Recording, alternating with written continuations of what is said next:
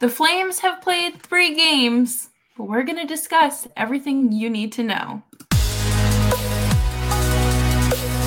You're Locked On Flames, your daily podcast on the Calgary Flames. Part of the Locked On Podcast Network, your team every day.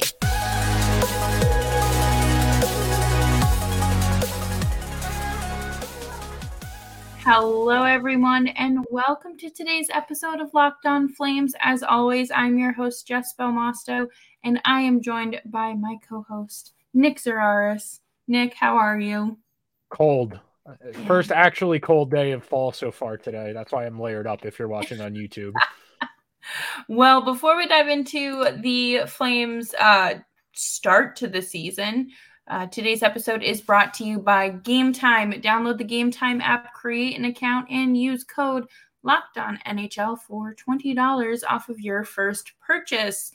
So, like I said, we're going to talk about what we've seen, what we hope to see, and just kind of talk about it in general, because there's finally hockey, but it's such a small sample size that, labeling it isn't going to do any good. So just subscribe to Locked On Flames. Completely agreed with you. Generally speaking, you can't start beginning to make determinations till you have about a month's worth of games. And that's just like general, like team, like, is this team good or not? You won't have enough data to start like actually kind of picking through the weeds and trying to determine what's sustainable and what isn't, probably until Thanksgiving-ish, when we get to that around the 25-30 game mark. Until we have that many games, we just don't have enough data to really discern what's real and what isn't. All we have to go on is kind of what we've seen and how the games have felt, which there's I'm trying to think of the word I would use. It kind of feels like the Flames are like learning how to ride a bike, and they're getting a couple pedals going down the driveway. And then as soon as they're about to get to like, oh, I'm biking, they fall off the bike and their parents help them up and then they restart. That's what the last 2 games have felt like. Yeah, absolutely. And I think, I think it was 2 years ago when the Ducks got off to a really hot start and everyone was like, oh, they're finally, emerging. They're a real team. It wasn't sustainable. And same thing with the Sabres, probably 3 or 4 years ago. The Sabres did that like 3 times in 5 years, where they came out of the gate really hot and then it just died out by December. Right. So you can't judge a book by its cover. I'm sorry. We are still, we have barely opened this book. And we can't get too ahead of ourselves, and the overreactions are just so, I get it. Last season was bad. It was bad, but things are different. Just give it time. It's interesting to me as like a psychological experiment, not as like a sports conversation. Cause like, what are you hoping to achieve by doing that type of reaction, by giving a performative, dramatic? Nobody knows anything about anyone yet. Hell, we're 2 months into the NFL season, and I think there's maybe 2 actually good teams in the entire league. There's, of course, more than 2 good teams, but we just don't know enough yet. And that league has played, close to half of the games it's going to play for the entire season. The NHL, most teams 2-3 games in at this point. You won't know anything definitive, not even definitive. You won't have anything to start forming real arguments about for at least another month, at least 1 more month, until we can start determining if this team is actually good, if that team isn't. Like, there are still teams that have lines with like 75-80% expected goal shares on Money Puck right now because they haven't played enough hockey. Nobody's going to sustain a 70% expected goal share.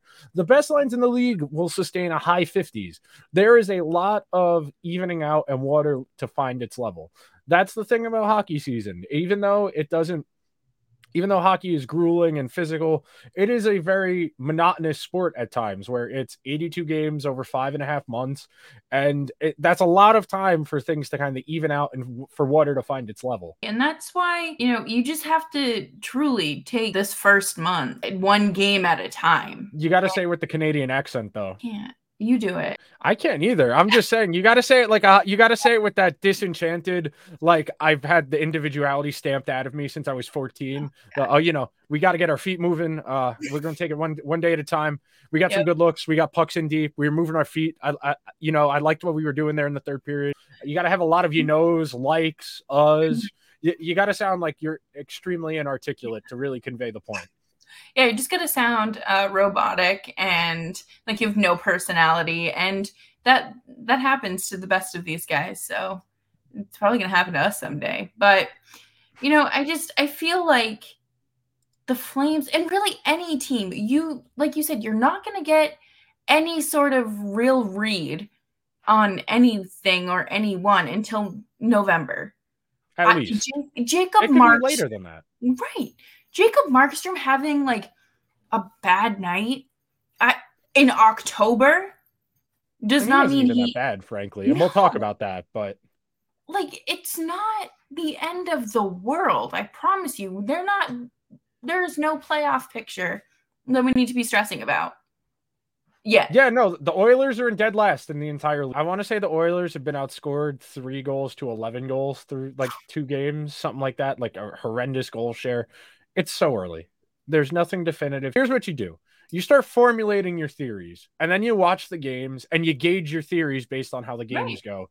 And then a month or 2 from now, when we can start doing deep dive analysis, then we can start having conversations about what's sustainable and what isn't. So far, the Flames have looked competitive, and that's really that's the first benchmark this early in the season. I'm not saying good. I'm not saying bad. I am saying they have been in all 3 of their games.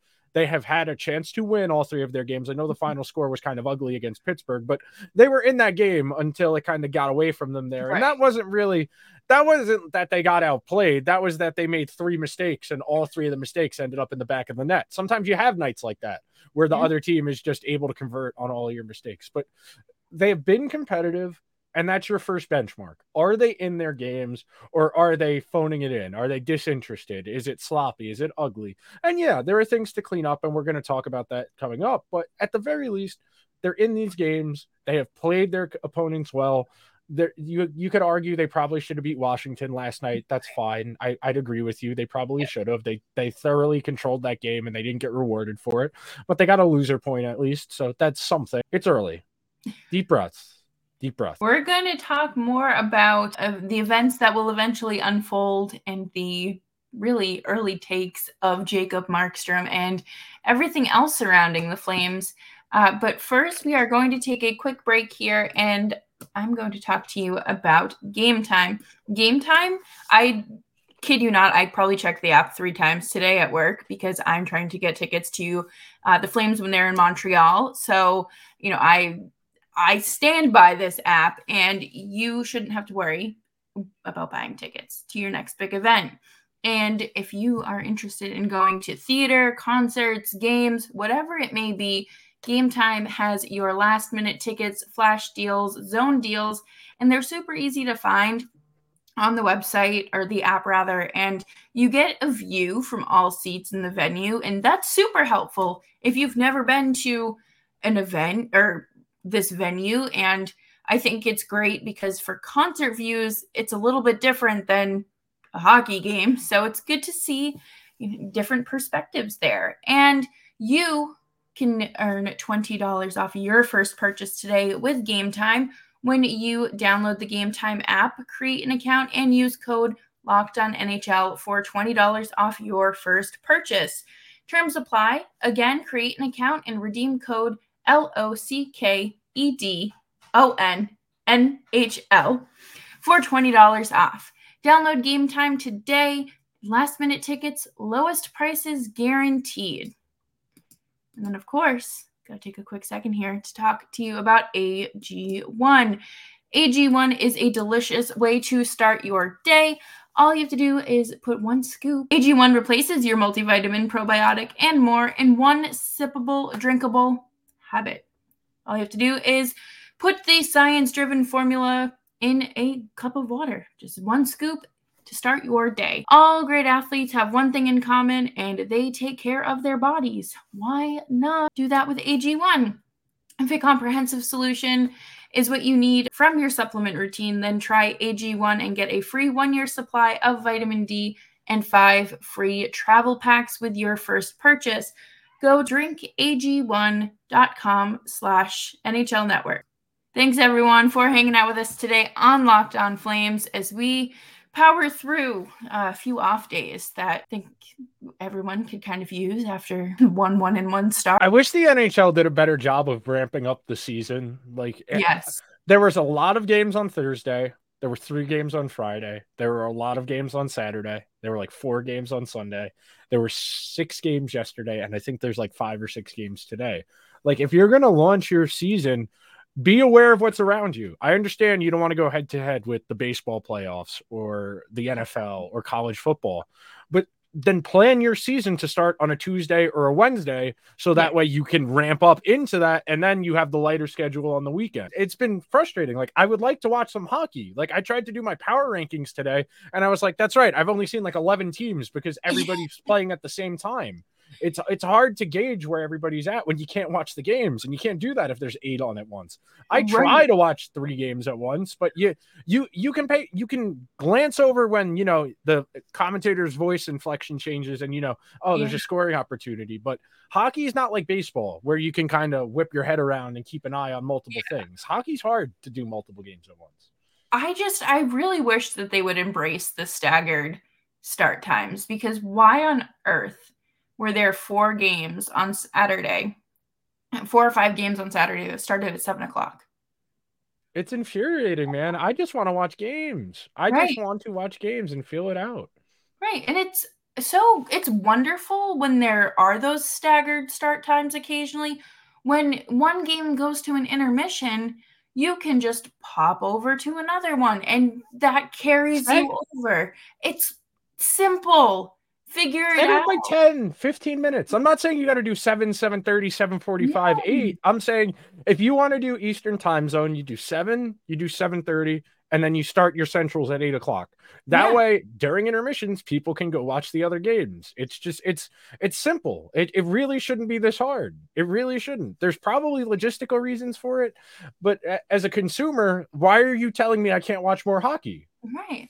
And the fact that we want more hockey should drive them to, and it's not just it's the 2 of us saying this, it's a lot of people, and they just do anything right. Because people don't want to, because it's been the same people in charge forever, and those people aren't inclined to change. But I digress. Back to the Flames. Yes. So they're in Buffalo on Thursday. It looked very bad, Buffalo, by the way. They have yet to win a game.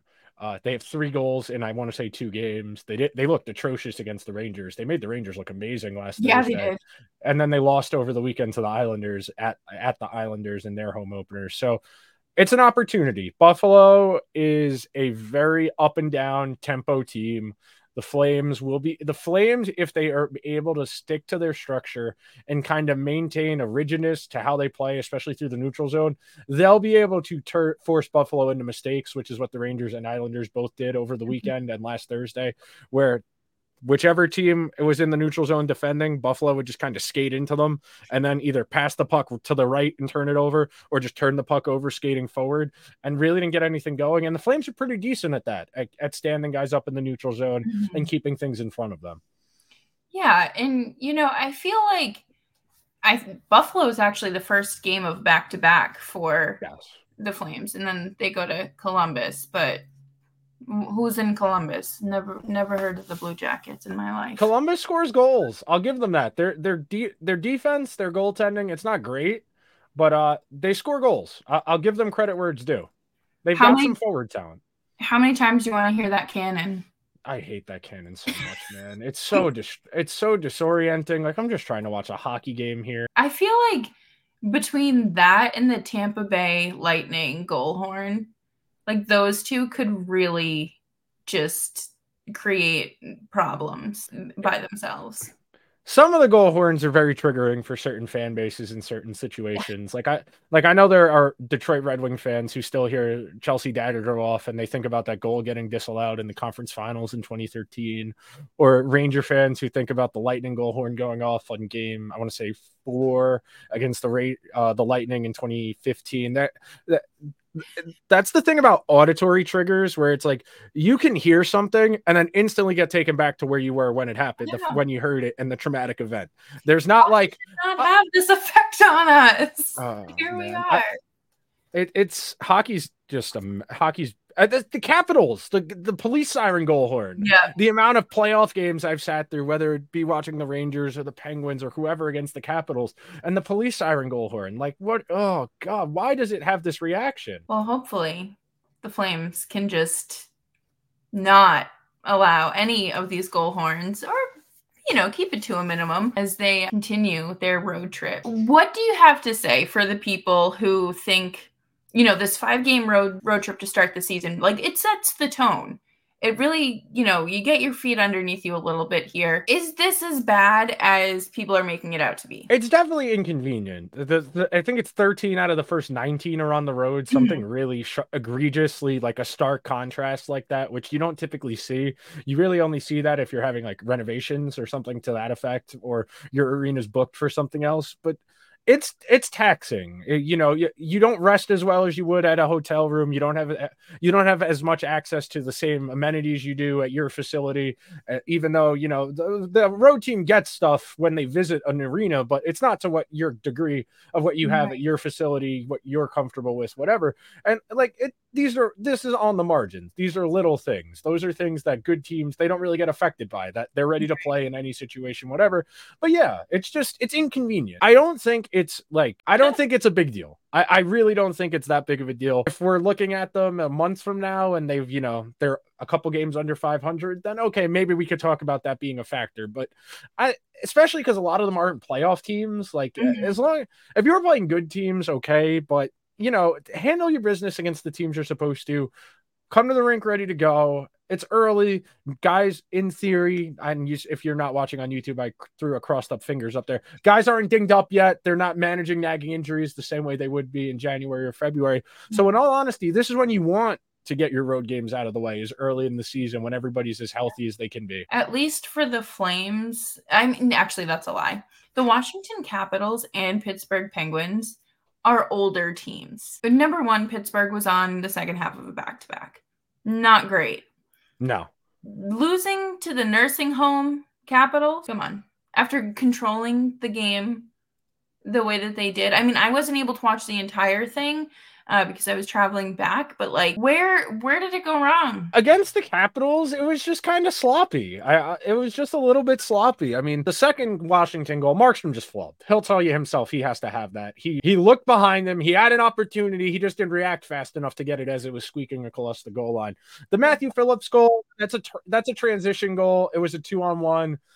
It's a pet peeve of mine when defensemen snow angel instead of going to a knee to try and break up the 2-on-1, because once you snow angel, you're out of the play. You can't react. You can't reach or anything. Once you go down to your belly or your back to make that play, there's nothing else for you to do unless the puck hits. If you stay on a knee, you can get your stick out into the shooting lane, or in theory, you can stretch one of your legs in a direction to get to the puck. So that's something I've noticed. Zadorov did that a couple times against Pittsburgh as well on Saturday. But when you're back defending a 2-on-1, you're a little desperate. You're just trying to get your body in the way any way you can. So, you give a little bit benefit of the doubt. The Pittsburgh players are really good. The Washington goal, it was a 2-on-1. Markstrom didn't really have a great chance to make a save because the defender, I think it was Tanev on the Phillips goal, he overcommitted trying to make the save, and then it was trying to break up the pass, and then it was pretty easy shot. They had Markstrom moving left to right. When you get the goalie moving and it's a 2-on-1, that's where you want to be in the NHL when you're making rush opportunities. Oh, it's still early, people. We have plenty of time ahead of us, but we are going to wrap up the show with a little bit, we're taking the temperature of this team today, and we are going to take a quick break here, and I'm going to tell you about one of our favorite apps, FanDuel Sportsbook. A snap into action this NFL season with FanDuel, America's #1 sportsbook. Right now, new customers get $200 in bonus bets guaranteed when you place a $5 bet. That's $200 in bonus bets, win or lose. Nick, how did your betting over the weekend go? Oh, I took a bath on football this weekend. It was almost a toaster bath, but thankfully. So, yeah, don't listen to us when it comes to betting advice for football, but the app is super easy to use and there's a wide range of betting options, including spreads, player props, over-unders, and more. So visit fanduel.com/lockedon and kick off the NFL season. FanDuel, the official partner of the NFL. Thanks everyone for sticking around with us. So thank you for being here with us. Truthfully, the schedule did not line up with my schedule very well. So you've probably watched more Flame hockey than I have this week. Yeah, I mean, I've actually been able to watch most of all 3 games. Some of the game on Saturday night I missed. I want some of the first period because I was out, but by the time I got home, I was able to watch the end of it. So I've got a decent grasp on what I've seen.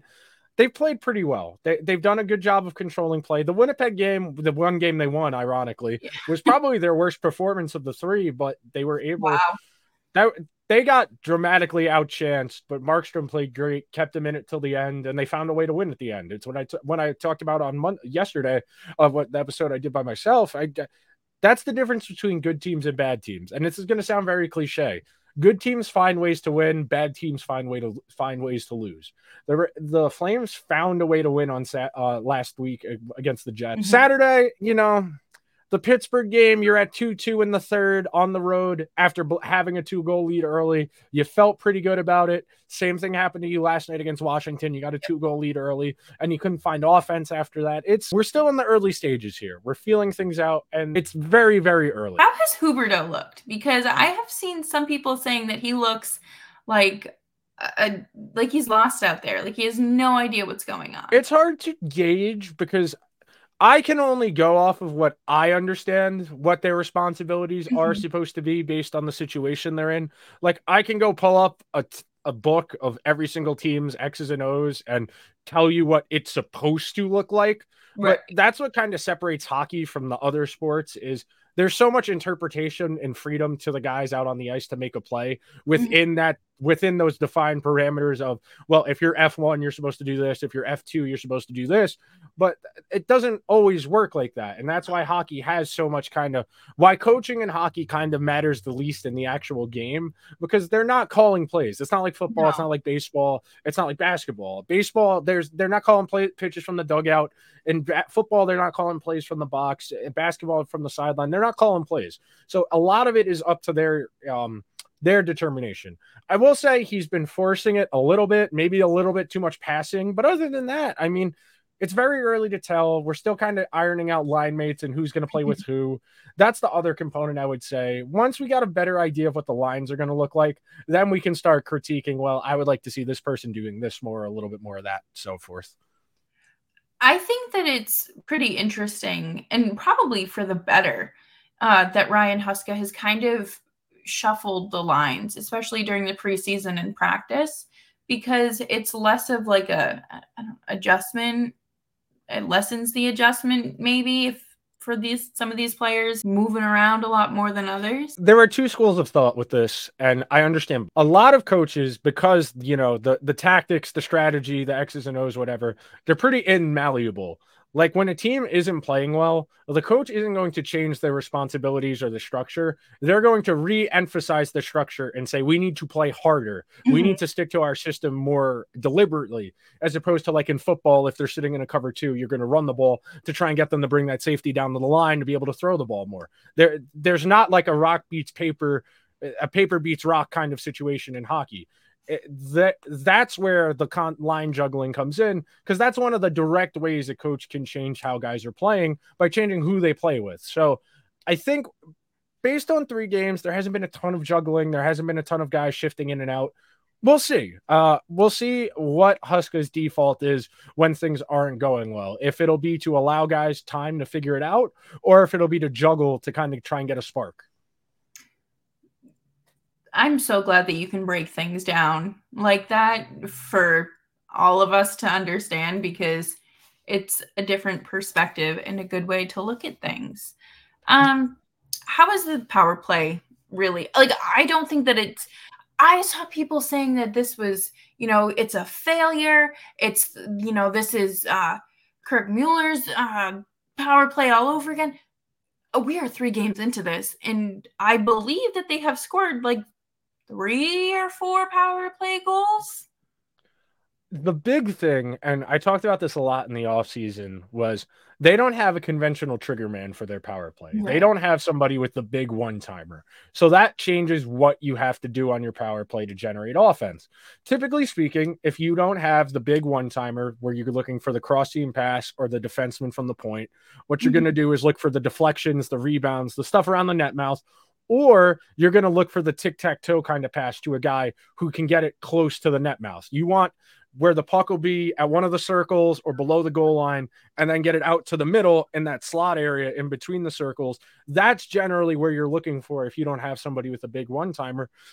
In an ideal world, they trust Coronado enough to be that guy eventually because the release is there. The release, he's arguably got the best release on the team 3 games into his NHL career. He's got a great shot. He really, the goal against Pittsburgh, that was a professional goal scorer's goal there. He beat the goalie near post on a 1-T. Great look.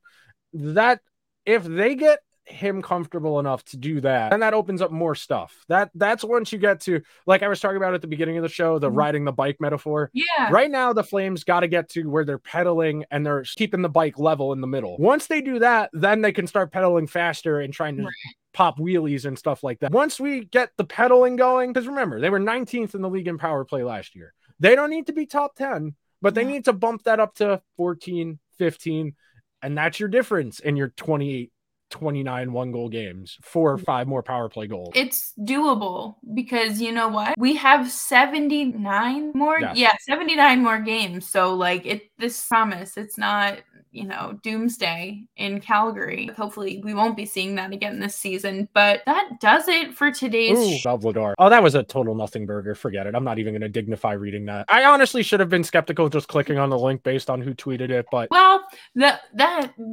does it for today's show. Thank you everyone for hanging out with us today. You're up for some more East Coast friendly times. It's delightful. And don't get me wrong, I love staying up late, but there's something nice about being done at like 11 o'clock instead of 12:31. So make sure you subscribe to Locked On Flames wherever you're getting your podcast, and of course on YouTube as well. You can find us wherever you get your favorite podcasts. Leave a nice little review and a little rating. And Nick, do you have any parting words? it's cold. Bundle up.